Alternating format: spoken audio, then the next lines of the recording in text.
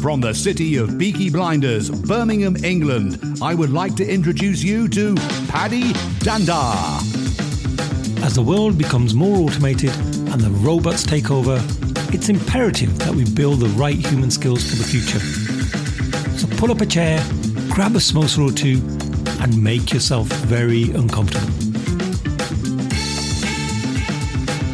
Hey folks, thank you for joining us for another episode of the Superpower School podcast. I'm your host, Paddy Danda, and today I have my lovely co-host, Vera Mehet. Hey Vera, how you doing?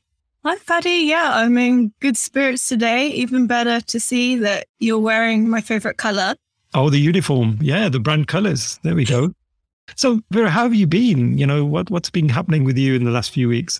I've been learning a lot, taking more time out for learning than usual. I didn't plan for it, just lots of things came my way. Like I was at a Women in Tech conference yesterday, agile virtual workshops and all this sort of thing. So I've had a lot in my mind I've been chewing. What about you? How have you been? Yeah, all good. I've been presenting at a few virtual conferences and I've got one face-to-face next week, which I'm really excited about. So yeah, on the same theme of learning and talking about learning, I think our next guest on this episode links in quite nicely when it comes to learning. So Vera, who do we have on the show? Would you like to introduce them? Sure. So we have Stephanie Darvill, who knows a lot about learning because she is a co-founder and COO of Aline, Learn Better, which is a Swedish tech startup. And also, fun fact about her is that she's recently been listed as one of the top 100 women in social enterprise in Europe. And another fun fact, Paddy, pay attention, is that she's a second degree black belt in Taekwondo. So, she's got a whole set of skills. That's probably the wrong symbol to do. I don't know what the Taekwondo symbol is. Yeah, sorry. Yeah, so welcome, Stephanie. Thank you very much. That's a very nice intro. So thank you. Yeah, well, thank you for coming. I was thinking, what is the first question I could ask Stephanie?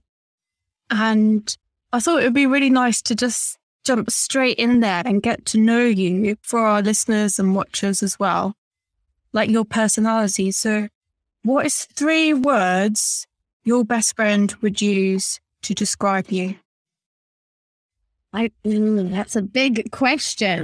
This is the first time we're meeting, but I feel like I'm having a catch up with some old friends. So it feels very, very nice to be here.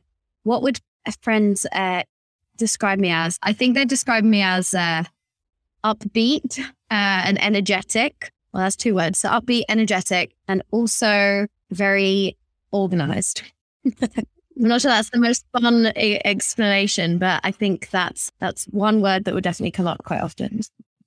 Okay, because that's interesting to have that mix in your personality. Just from, looking into some of what you've done, you seem quite adventurous, outgoing and spontaneous, but at the same time you're organized. So it's interesting to have that mix of being organized yet being up for adventure.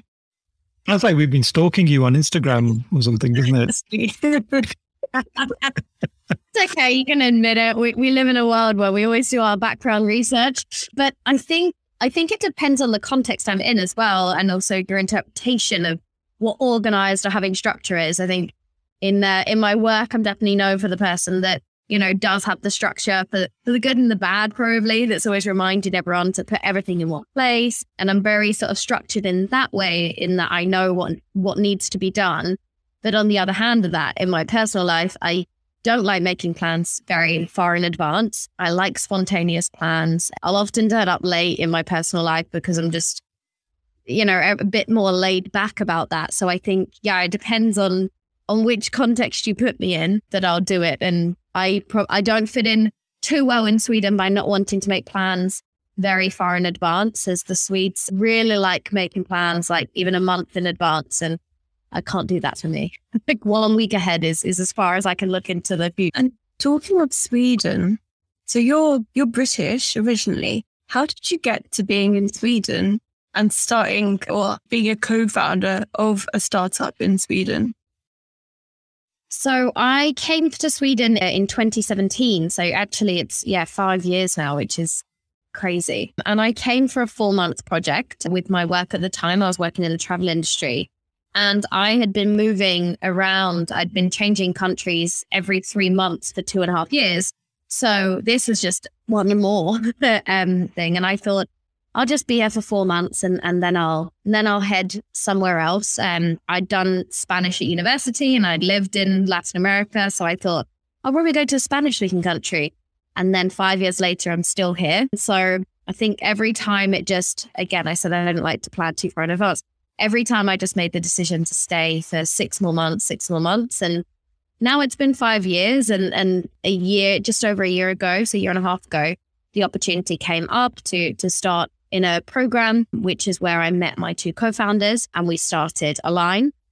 And I think everything just, kind of went with the flow and it worked out very well. And Sweden's a great place to be. And especially being as a startup, it has quite a lot of people like to call it the Silicon Valley of Europe, or maybe just Sweden makes that up for themselves. But there's a lot of startups that are coming out of Stockholm, especially. So it's a good place to be. It sounds fascinating, the fact that you've gone there for one purpose and then ended up sort of sticking around for something else, which is a whole new adventure.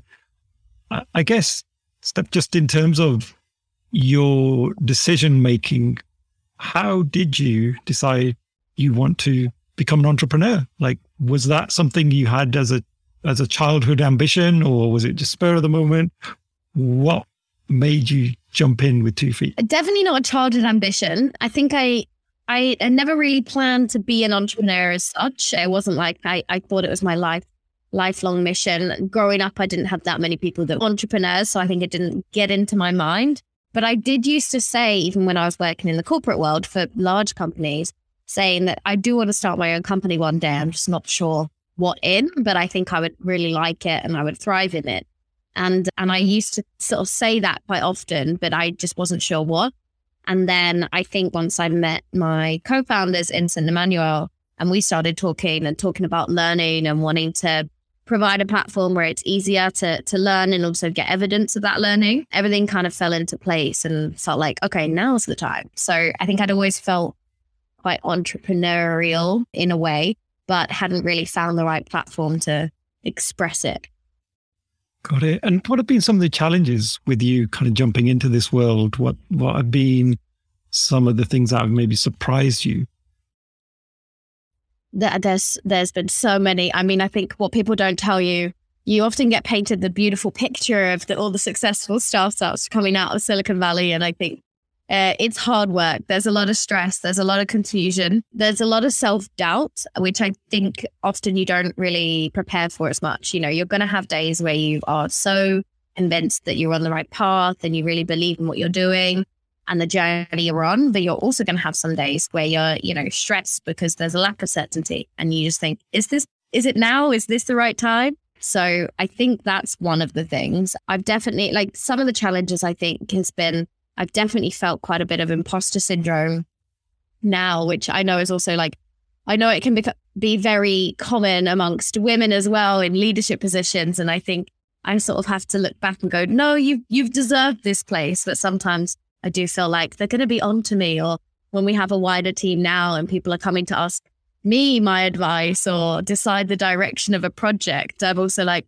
why are they coming to me? What do I know? Oh, wait, no, I'm the leader of the company. Okay, now I need to answer this. So there's times I have to keep reminding myself, it's not luck that I'm here. I have worked hard. And of course, there's a certain degree of luck in terms of the stars aligning. But at the same time, my hard work has also got me here. Oh, that's fantastic.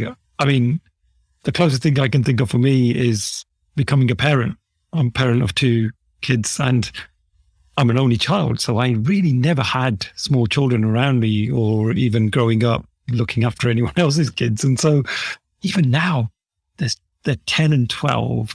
I do sometimes sit there and reflect and go, oh my God, am I really a father? And am I qualified? Because I definitely don't feel I am. And so I get kind of where you're coming from on that. Obviously, I can't empathize in the same way. But Vera, how about yourself? Have you ever felt imposter syndrome in anything? Goodness, I think through most of my career. But you know what? I don't think at first I was aware that it was bothering me. I think it spurred me on to think, oh, I should learn about that. So I did a chemistry degree, but I really wanted to get into tech. I don't know why, but I was really excited about tech. I started off in a smart meter company and I was going around the whole company, figuring out what to do. I was just seeing all these skilled people. I thought, I don't have any of these skills. I don't belong anywhere.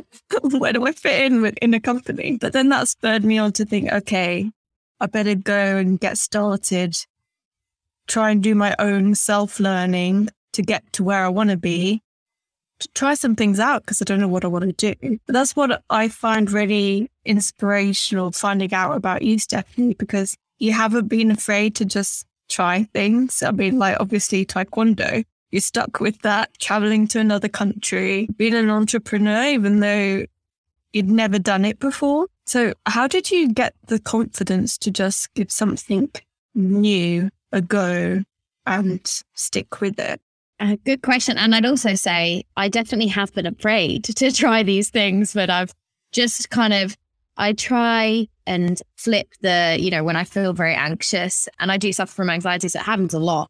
But I try and change that energy into, okay, use all these nerves as, and put that energy into actually making the most out of the opportunity. So I definitely feel anxious when I take a new step or, a big leap. But I think it's a gradual process. Like each leap you take that leap and you're worried everything's going to crash and burn, and then you do it. And actually it's a great experience. I always say like win or learn, either it's a success or I've learned from it. And then you become more confident to take the next leap, because you can reason with your mind that actually, last time we were anxious that everything was going to collapse and fail, and it didn't. So maybe this one won't. But it's definitely a lot of conversations against my own brain and mind. And I do think, you mentioned about Taekwondo, and I think any sport is great, especially from a young age and kids getting involved in it, because I do think that my experience in Taekwondo, and I competed in it for 10 years, that is taught me a lot of what I need to be an entrepreneur in terms of the perseverance and the determination and getting knocked back, quite literally in Taekwondo. But you get knocks and you get hits and you have to keep pushing forward. And I realize that a lot of my sporting background, those are such transferable skills that are often valued, to realize how much of an indication it is on your personality and how you perform as a professional. What inspires you to keep learning? Because I guess, you go to school, you've been to uni, you've done all your learning. Some people might think, well, I'm done with it now. No more exams for me. What inspires you to keep on learning? I think the constant curiosity. And I think a lot of people do think just learning is when you're a kid. And actually that's schooling. That's not learning. That's just one area of it. And things change so quickly. If you think about when you're at school and what you were taught, it's so different from the landscape that it is today. So I guess what inspires me is like constantly being curious about, okay, what's the new information there? And in a way, it's also quite fun because there's always something more to learn. It's almost a race that will never finish because there's always picking up different aspects. And I think one person, at least, that's inspired me to always keep learning is my granddad, who is 92 or 93 right now. He'll kill me if I get it wrong. I think he's 92, but he, still learns every single day, and he still travels by himself often to different countries, or he's reading new plays or books that he finds interesting. And I really think like he is the epitome of, lifelong learning. And so seeing him at that age still being very curious, I realized that, okay, you're definitely not done learning when you're 18. Oh, that's making me think of my granddad now. He's off in a different country on his own at the moment.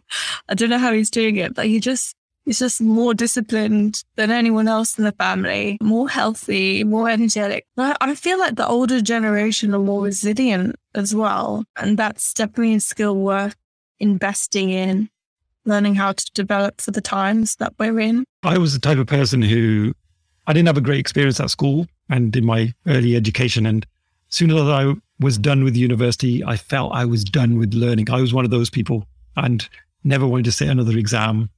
Just detested anything to do with studying ever again. But how wrong was I? As we know, we've got to constantly learn just to be able to survive in the current digital chaos that we live in. And now I work for, by day, a large training organization. So yeah, I'm kind of like you, Stephanie, in that I'm in this world where if you don't learn, you're just not going to be able to do your job. I'm still not a big reader, though. That's one thing I wish I could do more of. I don't know about you guys. Do you read many books? Because that's something I've really struggled to do. I've got a whole shelf full of books behind me. Probably a third of those I've read and not the rest. So I don't know. Is that something that you guys find difficult? It looks nice, the background, though. I think that.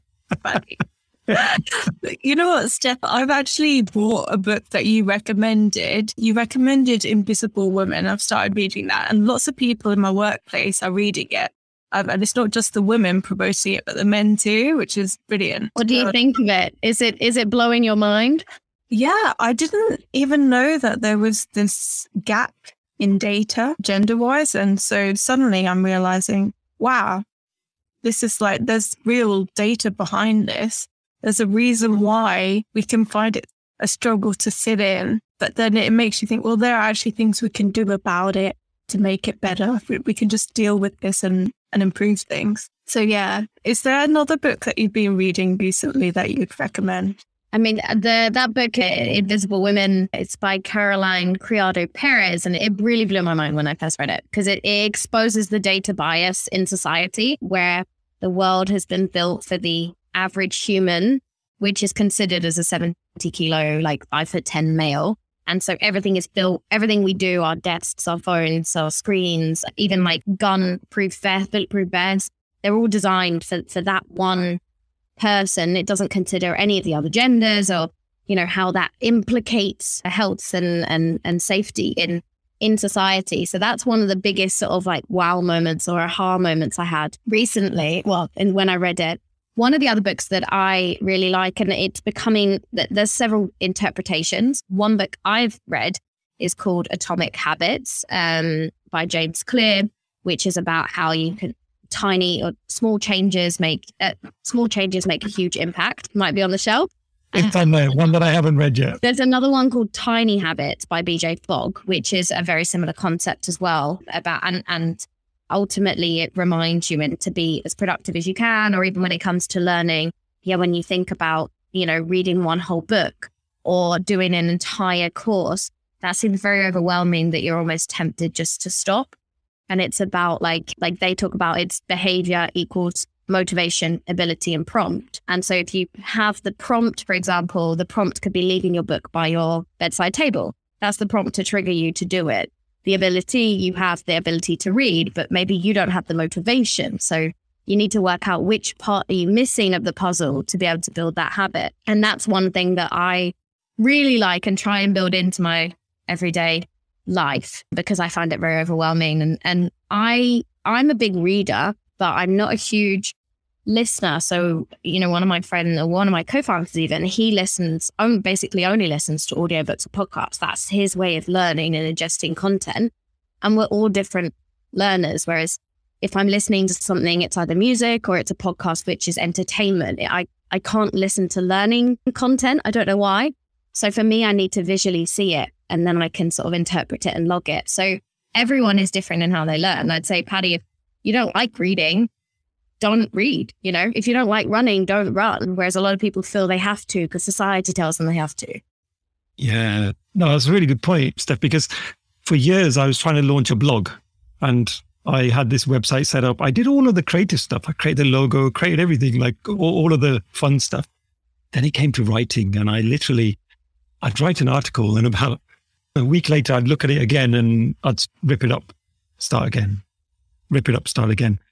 And it's one of those things that it was never good enough. And I just felt it got to a point when I thought, I can't do this. I'm not going to bother. So in the end, I knocked it on the head and I thought, I think I need to create content in other ways that I enjoy. And hence the podcast. I think the podcast has been amazing for me because I can just be myself without putting in too much extra effort and work. And it's something I really enjoy. So I think you're absolutely right. You've got to find what works for you. Like if someone said to me, hey, Paddy, do a YouTube channel and do one of those quirky videos where you're just talking at the audience, couldn't do it. Or at least I'd find that very uncomfortable, just me sat there talking to the camera on my own. And so that's why I think this format works a lot better.